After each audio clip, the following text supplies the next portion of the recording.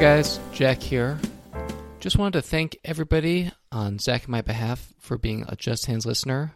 We've experienced pretty constant growth over the past year or so, and we're really appreciative to those of you who have shared the podcast with friends, although it's probably not the most plus EV thing to do. Anyways, keep doing so. Remember, you can review us on iTunes or whatever podcast medium you use. And to our new listeners, I would be remiss not to tell you about a few Just Hands opportunities. We have a membership program, which is really awesome. It's a great way to support the podcast and also, I think, an excellent value. You can learn more about that at justhandspoker.com/membership. And for all our listeners, remember to sign up for our coaching event with Thinking Poker in the New York City area this March 25th and 26th. It's going to be really awesome. Check out more details on that at justhandspoker.com/thinkingpokernyc. Links to all those in the show notes. And again, thank you guys so much for listening. All right, enjoy the episode. Hey, Jack. Hey, Zach. You finished those pistachios? I am finished with those pistachios. Thank you. Good. So now we could finally get on with our listener hand. So Alvin Antonio wrote in with a hand for us this week, and that is not his real name, but we will not disclose his real name because he was playing poker at the MGM Casino in DC when he maybe should have been at work. So we got to keep his name anonymous. Yes, Alvin. For what it's worth, that is a Just Hands approved lie to your work. So, good to have your priorities straight. And I hope it was plus EV, but I guess we'll find out after we look at the hand. Mm-hmm. So he was playing at the MGM 2-5 around Christmas time. Okay, so in the Tell Us About the Relevant Players in the Hand section, Alvin writes, 3 players in the pot. I was in the hijack, main villain was on the button, and the other villain was big blind. I had been at the table with the main villain for about 3 hours or so. He's a middle-aged Indian man who was playing very loose-aggressive. He seemed to have some poker knowledge because I overheard him talking after a fold that he didn't have the right pot odds to make the call. But his play didn't seem to reflect that he could actually implement a decent strategy. Let's pause for a second. I've played with that type of player before. I think there's some people who are definitely there to gamble, even though they know about pot odds and things like that, they're not always gonna adhere to that or play their best since they just want more action. And there's also another type of player that is really insecure about their quality of their game and then, poker knowledge they have, that they constantly say words like equity and pot odds and stuff to, make it sound like they're better to impress the other players at the table. Yeah, I think, especially with a term like equity, I think that's often true. I think most people who've been around the game long enough have come across pot odds because it's a pretty simple concept to understand. Maybe not quite as simple as to implement correctly, yeah. But in terms of the math, it's pretty easy to learn. Anyways, he moved 3 or 4 times to get position on larger stacks. And was successful in taking down large pots on the flop or turn against these players. But once he got to showdown and people saw him twice go all in with nothing, he got a very spewy image and wasn't getting people to fold to his overbets anymore. Okay, so that's an interesting development. So I think the fact that he's table changing to get position on big stacks is definitely evidence that this is a player who is trying to win, although maybe they are playing as too ambitious of a strategy or something that is easily recognized by probably everyone in the game, and so it doesn't necessarily work in a long session. And everyone's always trying to win, generally speaking. Yeah, but this person is, yeah. Winning is maybe more of a priority other than comfort or being socially normal, because most people don't see change 3 or 4 times. I also think, I personally try to see change as little as possible because I think it's really bad for the game. Yeah, definitely. And everyone's kind of able to recognize it regardless of their skill level in poker, on some level. If you have to, you bum hunt and you move to the direct left of the weakest player at the table, or the player who's giving away the most money. But I'm often much more comfortable table changing to get on the left of a professional, since I know they won't, they're not going to leave. Or they're not going to, they might not want it, but I don't really care that much what they want. More so, I really don't want to upset a recreational player. Yeah.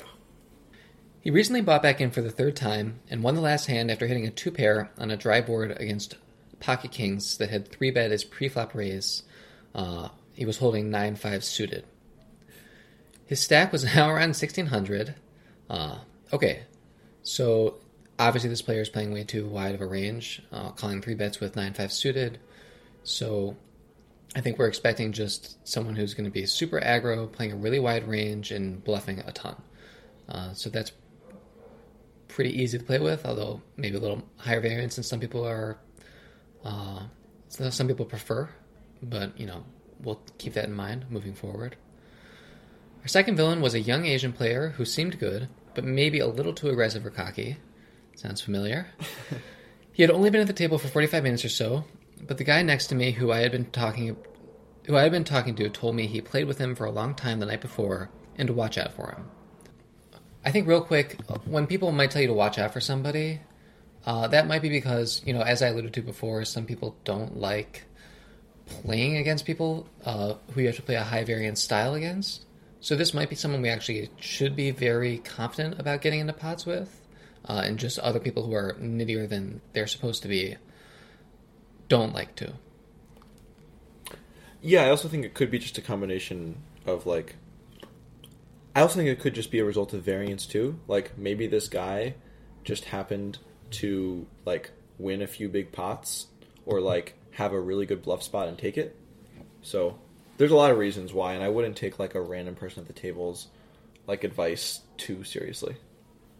Okay, so Alvin writes, I learned my lesson a few hands earlier as he took advantage of me when he was in position and I made a bet that either I shouldn't have or should have with a lot larger sizing.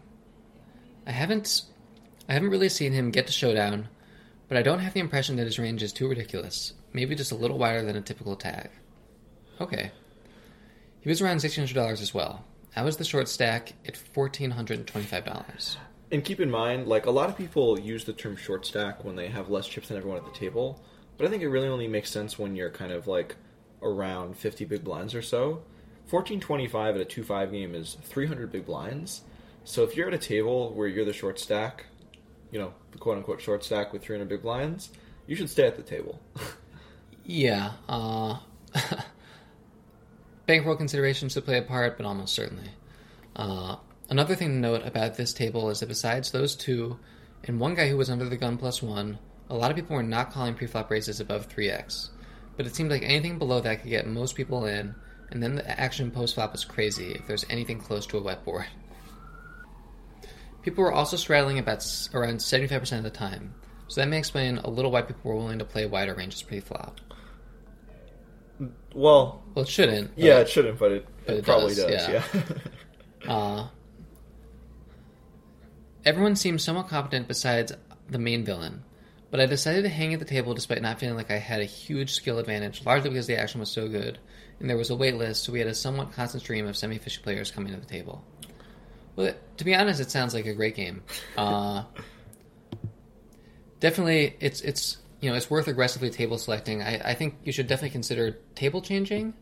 You don't need to get back on the list to do that if you think you can find a better game. Also, in terms of how the list affects the game, I think it's always good to keep tabs of who is likely to leave soon, and if anyone is likely to leave soon. If someone has a short stack and you don't think they're going to rebuy, then it's worth considering that the list is likely to bring in more fish than not. But if at a really deep table where it seems like everyone's kind of there to stay, I wouldn't consider that too much, and I would more think is this a good game to play in or not? And if not, what should I do? So he writes, even before the hand was dealt, I had a plan to raise any decent hands to try to induce the two players who actually got on the hand to stay in. Oh, and I think he means by that the two players with the larger description, or the longer descriptions. Yeah, okay. I feel like they were in the spots where their ranges were widest, and that I liked that the better player I had position on. I had the ace-jack of spades. There was no straddle this hand. Some guy in middle position made a standard opening of 15, and I 3-bet, making it 50 to call. I thought this would push out most people, but might still be enticing enough for each of the villains to call with what I assume would be worse. Main villain calls, and so does the big blind. Neither of them thought about it very long at all, which to me signaled that they probably at the middle of their ranges, but I wasn't trying to read too much anything into this point. So first I would say if you're in a game where you can 3-bet to 50 with ace-jack of spades and expect to get cold called by worse consistently, you should never really consider leaving this game, especially if you're in a big blinds deep, outside of, some bankroll considerations. I also think that based on your description, definitely the first player, I think it would be very likely for him to call with worse. As you said, he opened 9-5 suited pre-flop and called, and you have evidence of that, and he's down a lot and playing really spewy. But I'm not sure there's evidence of that for the other player. That being said, given how bad this player is, and that you have position on him in the big blind, I definitely like 3-betting this hand to try to isolate the worst players. Yeah, so I think ace-jack suited is probably a hand that's pretty marginally 3-bet or called against, how the pre-flop raiser or the first raiser is going to play. So, I think you have more of a decision if you expect it to go heads up a lot. But I think when you correctly identify that the button is likely to come along, this hand becomes a clear 3-bet, because even though maybe we're not doing great against the pre-flop raiser's calling range, we're doing so well against the button's calling range that we just want more money in the pot. Yeah, I agree with Jack that I don't see that much evidence that the big blind is going to call, so I don't think that we should, make the same considerations that we did for the button, for the big blind. But he did call, and probably with a range that we're happy to be in this pot with ace-jack of spades. I'll just add that I think in most cases, it's more important to play against people who have already committed chips than people who haven't, V-pipped at all. And so in most situations, I would say you should really be focusing on the range of the preflop raiser and not worrying as much about the fish who haven't entered the hand yet. But I think in this case, it's drastic enough that you were right to. Okay, so on the flop action, we don't hear anything about the preflop raiser, so Zach and I are going to move forward assuming that that player folded. So it comes out Queen 10 of spades, Jack of hearts, and the big blind leads out for 100, making the pot around 300. Based on how quickly he acted, it seemed like he had always planned to lead out, but I wasn't too sure if I had a better read on his range because I honestly thought the sizing was pretty balanced. Let's take a second to decipher that. Yeah, first, so you're saying he always planned to lead out? I think even for like a loose spewy player, that's a bit ambitious. Like maybe if you were in a tournament, short stacked heads up, but to say that you're like 300 big blinds deep, he cold calls a 3-bet in the big blind, and then is like planning to lead out on most boards into two people. I just feel like at least we haven't heard the type of evidence we would need to like make that claim. I also think this is, if you'd had that plan pre-flop, this is the type of flop that might make you think twice. Queen Jack 10 with a flush draw is not the flop anyone was expecting. It's extremely coordinated, and they're all high cards, so they kind of smack everybody's ranges. So I think a lot of the hands that Villain might have thought, they were just going to bet no matter what. Not that I think people rarely play like that in the first place, but even if that was true, I think the fact that Villain bet so quickly actually makes me think that this did connect with his hand in some meaningful way, which triggered his, betting reflex more so than the betting was always going to happen, and then this flop didn't faze him at all. When you say this sizing is pretty balanced, I think that's probably somewhat likely. I think we could see a fairly balanced range here. I think seeing flush draws is not out of the question because I think an aggressive player might not realize that this is not the best spot to be leading out with like 5-4 of spades. And I also could see this player thinking that they should be, coming out and betting their 2-pair type hands right away. And maybe some sets too, although I think given how aggressive this player is supposed to have been, I'm not expecting very many sets at all. I think even a hand like tens, this player might decide to squeeze. Maybe not. I guess, it depends on your image. I guess since you 3-bet, maybe that's less likely, and he will have tens and jacks here pretty often. But I think ace, king, and queens are very unlikely. So moving on, Alvin writes, I still thought it unlikely that he had anything at the top of his range, but he would have probably 4-bet pre-flop or maybe sized a little higher now, because he'd want to try and take it down or make it super expensive to draw on him if he had, say, an overpair, so I assumed he was drawing with maybe some ace-10, ace-jack, king-jack, 10-queen, plus some low pocket pairs, and rarely already hit any straight that wasn't queen-high. I'll just really quick point out that overpairs are really not the top of this player's range. I do think they're unlikely, but I also don't think that they're the hands that we're really worried about. I also want to add, if you think the sizing is pretty balanced, but that he would never bet this small with a hand that's beating you, then the sizing isn't balanced. Yeah, definitely. That's a really good point. I'll also point out that a lot of the hands you gave as examples of potential bets, I think would be really poor bets. I'm not saying they're impossible, but I think we should at least discount them somewhat, since if this player is, I think, decent, I think it's very unlikely that they're going to be betting out a hand like ace-10 here, or ace-jack, king-jack. I mean, I think queen-10 is very likely to bet out, but I think those other hands are much less likely. Alvin continues, initially I thought about calling, thinking that if the main villain bets, I could shove, and that since his range was probably similar to the big blind, and he likely had at best a set or a queen-high straight, that he'd probably fold. Well, I'll just add that I don't think this player is folding straights or sets. Yeah. Continues, however, I was nervous he would just call and that a blank would come, and then big blind would shove and I'd have to fold or shove, and in my mind it seemed like I'd be taking ace-king out of my range by not raising now, and that the probability of them folding to my shove, with now a greater chance of them having hit the straight or having a set, would mean I'd likely fold, and I didn't want to lose this pot. So I'll just butt in. One, we should never really... it's just, we don't want to be too attached to a pot. We might lose, and that's okay. We can't play in a way to maximize the amount of times we win. We have to play to maximize our expected value. And that might mean playing in a way where we're going to end up losing the pot a little bit more often in terms of just number of times we rake in chips. But yeah, it's just not the mindset we want here. I also think we have a royal flush draw, and I don't think playing, given that we have a pair of jacks and we can over flush people, I don't think there's any need to raise here. But I think that does mean that if this player is just going to shove on the turn, it's fine if we end up folding on a blank. It doesn't mean we played it badly.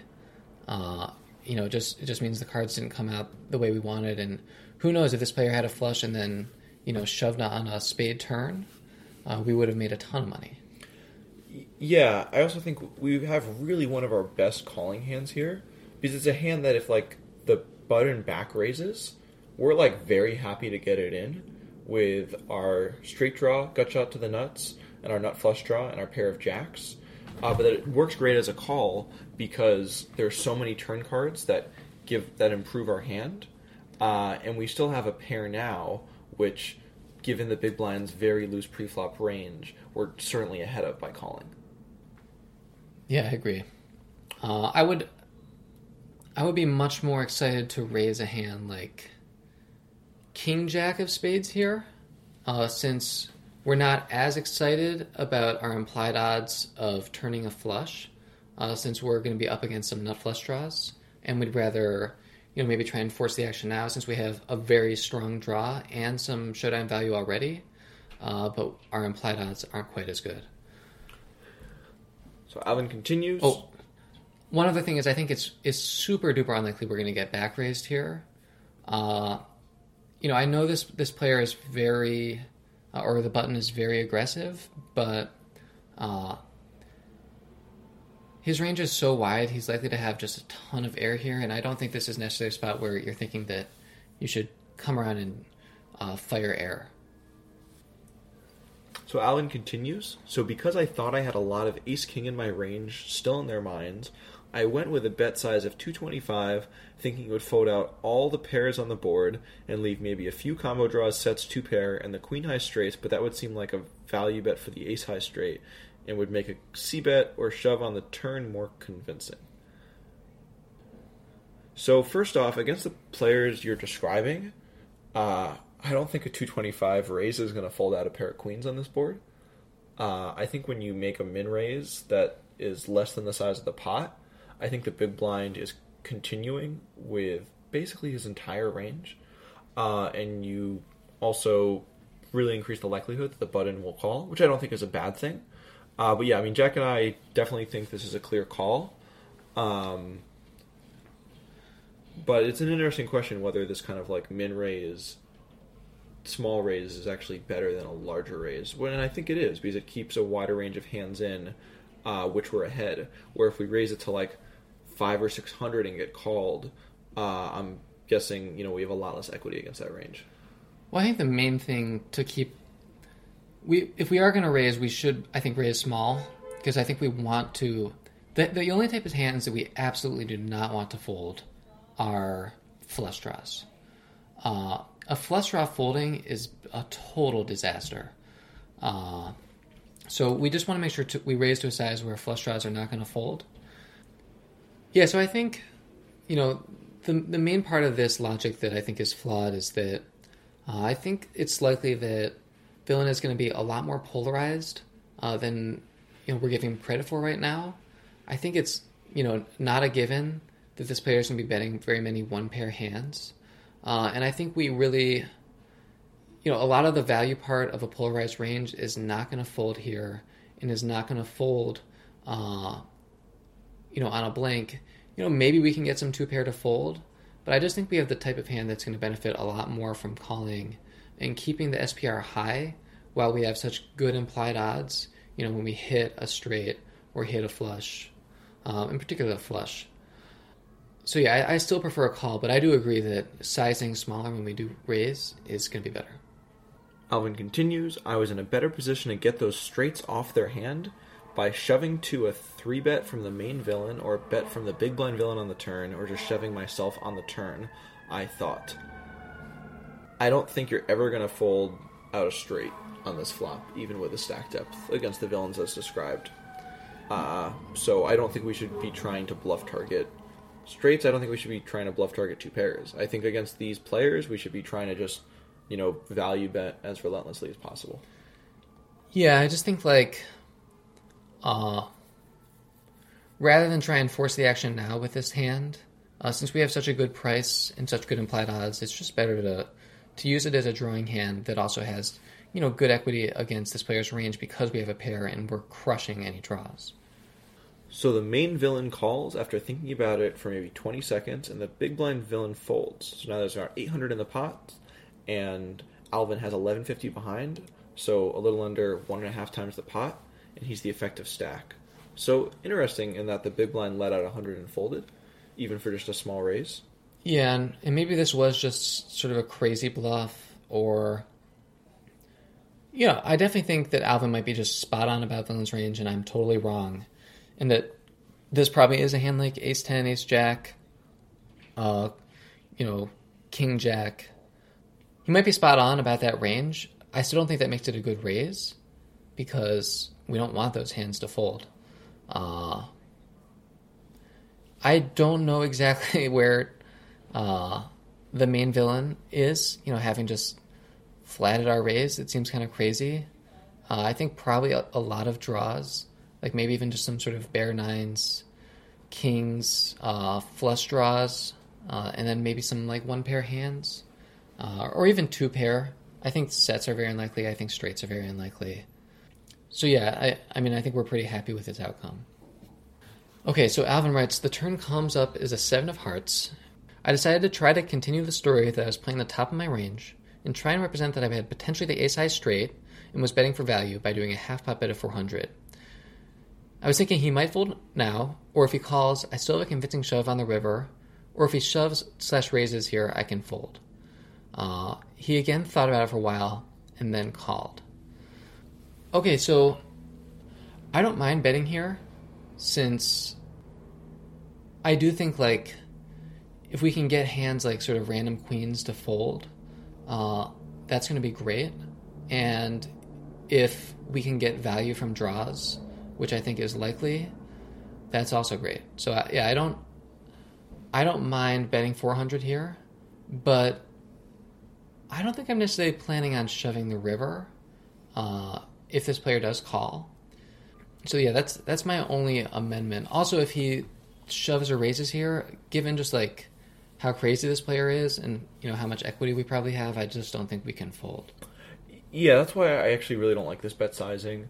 I think it is an interesting spot in terms of checking your betting, but I think if we're betting, we're like betting to more or less maximize our fold equity and to bet call, and we're betting not to shove the river. So like even if we bet 400 here, then we're putting another 800 in the pot, and now the pot's 1,600, and we have 750 left behind.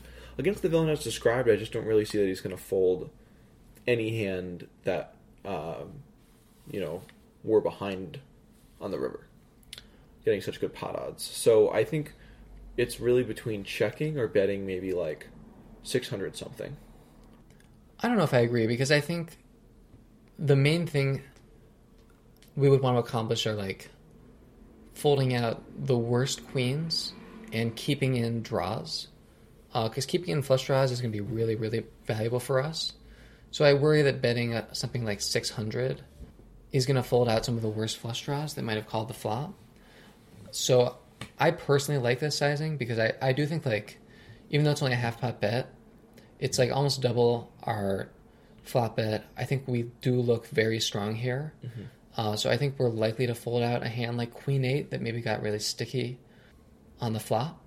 So I think I personally like 400, but I definitely think that like we should bet the maximum size that flush draws will call, because basically we're value betting against flush draws and trying to build a pot in case the flush comes in, or I guess the straight comes in, although that's not going to be anywhere near as profitable.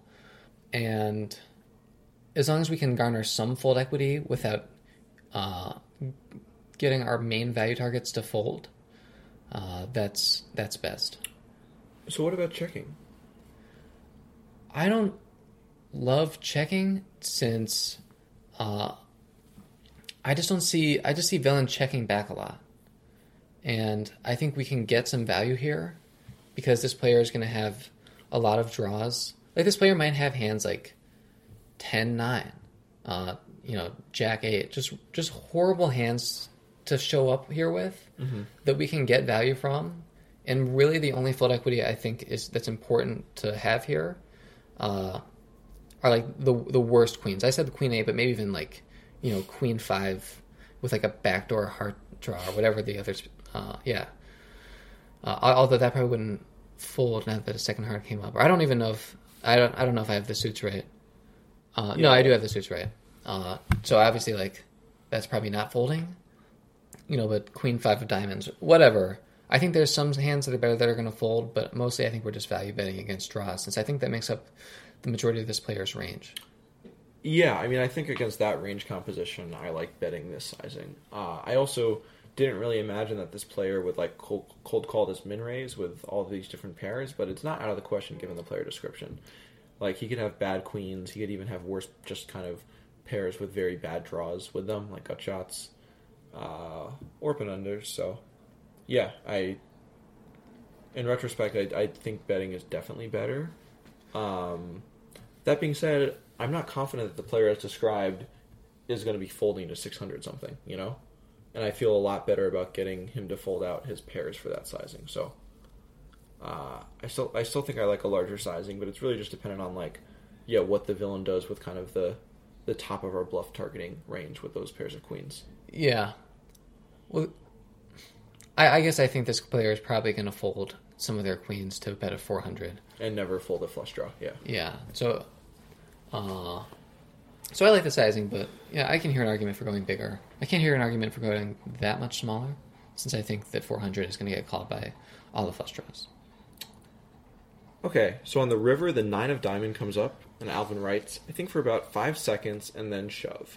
At this point, I thought with him calling me down that he most likely had 9-8 or a set, and so the only way I thought I could win was to continue my story that I had the nuts. I thought it would be convincing because I had only ever shown winning hands at Showdown, except for once when I lost a 2-pair that hit on the river. I lost to a 2-pair that hit on the river against my pocket aces. So, the 9's a very interesting card. Now we have 4 cards to a straight. I definitely don't agree with the analysis that he most likely had a 2-pair or a set here, based on the villain description. I think it's very likely this villain would have raised with most or all of those hands on the flop. So, actually on this run out, even though I didn't think it would necessarily be profitable to bluff the river, on most runouts, I think this is actually a card that when Alvin gets to this point with this hand, with his stack behind, I think he is going to have a profitable bluff. Doesn't need to work that often when he's betting like 750 into 1600. And I think there's going to be a lot of like maybe 1-pair and 2-pair hands that will fold. Yeah, I'm not sure that I agree. I'm trying to think of 1-pair hands here that, because I'm sort of operating under the assumption that there's not much like Queen X here that's not, a straight or 2-pair at this point. I really do think that like hands like Queen 5, Queen 6 will have folded on the turn. So I'm operating under that assumption that maybe like the only 1-pair hand we're really seeing at this point is like Ace Queen. And, so I do think we could get a hand like Ace Queen to fold. But I think it's a risky game to try and get someone to fold 2-pair here. I do think it's possible, but it sounds like this player is just really sticky. Yeah, I guess you're right. There's a lot more 2-pair combos here. And I think there's also like, we haven't talked about all the King X this player has. Yeah. I think he's all the King X's. He has I think King 10, King Jack, King Queen. Yeah, he's probably raising King 9 on the flop. Maybe. I could also see, I do think it's possible that this player could slow play hands like Ace King, King 9. I don't think we're expecting all those combos, but I just think this player is going to be calling a lot. If we think that, we're sort of operating under the assumption that like we have a ton of fold equity, but so far we haven't really demonstrated any of that fold equity because this player is still in the hand. So if we think this player is all of a sudden going to be folding like a ton, then sure, because you're right, it doesn't have to work that often. This bluff only has to work about like 30% or so to be correct. I'm not confident that it's going to be. And to me, I think the biggest reason to shove here is if we're worried about getting bluff raised a lot when we check. And I do think that's possible. So, like, maybe it's best to bluff since we will, win enough, even though some of those hands will be beating. But if those hands that we were beating would have bluffed us had we checked, that would make betting better. So I think that's the most likely scenario for betting to be correct. Yeah. And, given the opponent description, I do think that's somewhat plausible. I also don't think check folding is really that bad either. I think both are going to be, around break even. Obviously, check folding is going to be marginally plus EV. It's just going to be a question of is shoving here more plus EV. Yeah, I'm going to take back what I said in terms of, on the turn, I was confident that, like, with less than a half pot bet against a loose, sticky player, we probably shouldn't plan to shove the turn. And then I saw this river card and amended that. I'm going to amend my statement back and convince Jack. I think this is a check fold. I think maybe if there's some very convincing live tells and we had a strong read on this player in terms of what they're doing physically and behaviorally, maybe could check decide, check call. But yeah, there's just so many 2-pair combos here, and I think even if you have like an aggressive kind of looser bluffy player, like I don't think they're just going to be betting their 2-pair combos here, Oh no, they're not going to be betting their 2-pair combos. No, I understand you're talking about their bluffs, but I'm saying like if if they're only betting their, like, let's say straights or maybe sets are better, but probably just straights are better, and then, like, bluffing with all of their weird bluffs, I'm fine check folding because I'm not confident of how many kind of weird bluffs they're going to show up with here and then bluff. Well, I just think they have way too many. This player has way too many straights. They might want to value bet. Yeah. To check call. Well, that's what I'm saying. That's why I'm comfortable check folding. Mm-hmm. But I think the two pair. You mentioned two pair specifically, and I just think that's a lot more relevant towards the decision of, you know, is our bet going to be profitable? Because I think when we check, we basically know those hands are not going to bet and that we're going to lose, and we're sort of accepting that. But if they weren't going to fold to a bet, that doesn't make, that still makes checking the best option against those hands. Yeah, and for less than a half pot bet against the players described, it sounds like, yeah, they're not going to fold two pair enough for this to be a profitable bet. So, see, Alvin writes, after some time, the villain called and flipped up Queen 9. And yeah. That's a hand that, you know, makes perfect sense. And honestly, like, I wouldn't cold call a 3-bet with Queen 9, but if I got to the flop with Queen 9 and started there, I'd probably play it the same way. I'm not sure. I think I would probably fold on the to flop? a bet raised on the flop. Yeah, because I think we're drawing dead enough that, or drawing close to dead enough that it's worth, I think, just getting out. I'm also, I think, maybe ranging big blind wrong in this spot, which would affect my fold. I'm also not expecting the hijack or our hero to be raising a hand like ace-jack. So, yeah, I think, I might be wrong, but I think a lot of the time it's going to be better to fold a hand like Queen 9 after a bet raise on the flop. Yeah, I guess I'm saying what I'm saying, like, knowing that the hero did this with ace-jack, which I wouldn't know in game. Big blind folded. Yeah, exactly. Okay, yeah. So, yeah, I think folding is never going to be so bad. But, yeah, like we said, we haven't demonstrated any real fold equity. And so a card that really smacks our opponent's range, I don't think that we should necessarily expect our fold equity to all of a sudden kick in now. So I think that's the big mistake in the hand. Other than, I personally think checking back the flop is going to be a lot better. I like the turn play. I like pre-flop a lot. And I think you're thinking about some good things in terms of your perceived range. I just think that you're maybe too optimistic about your fold equity against this opponent that is shown to be very spewy and has stuck a couple buy-ins. All right.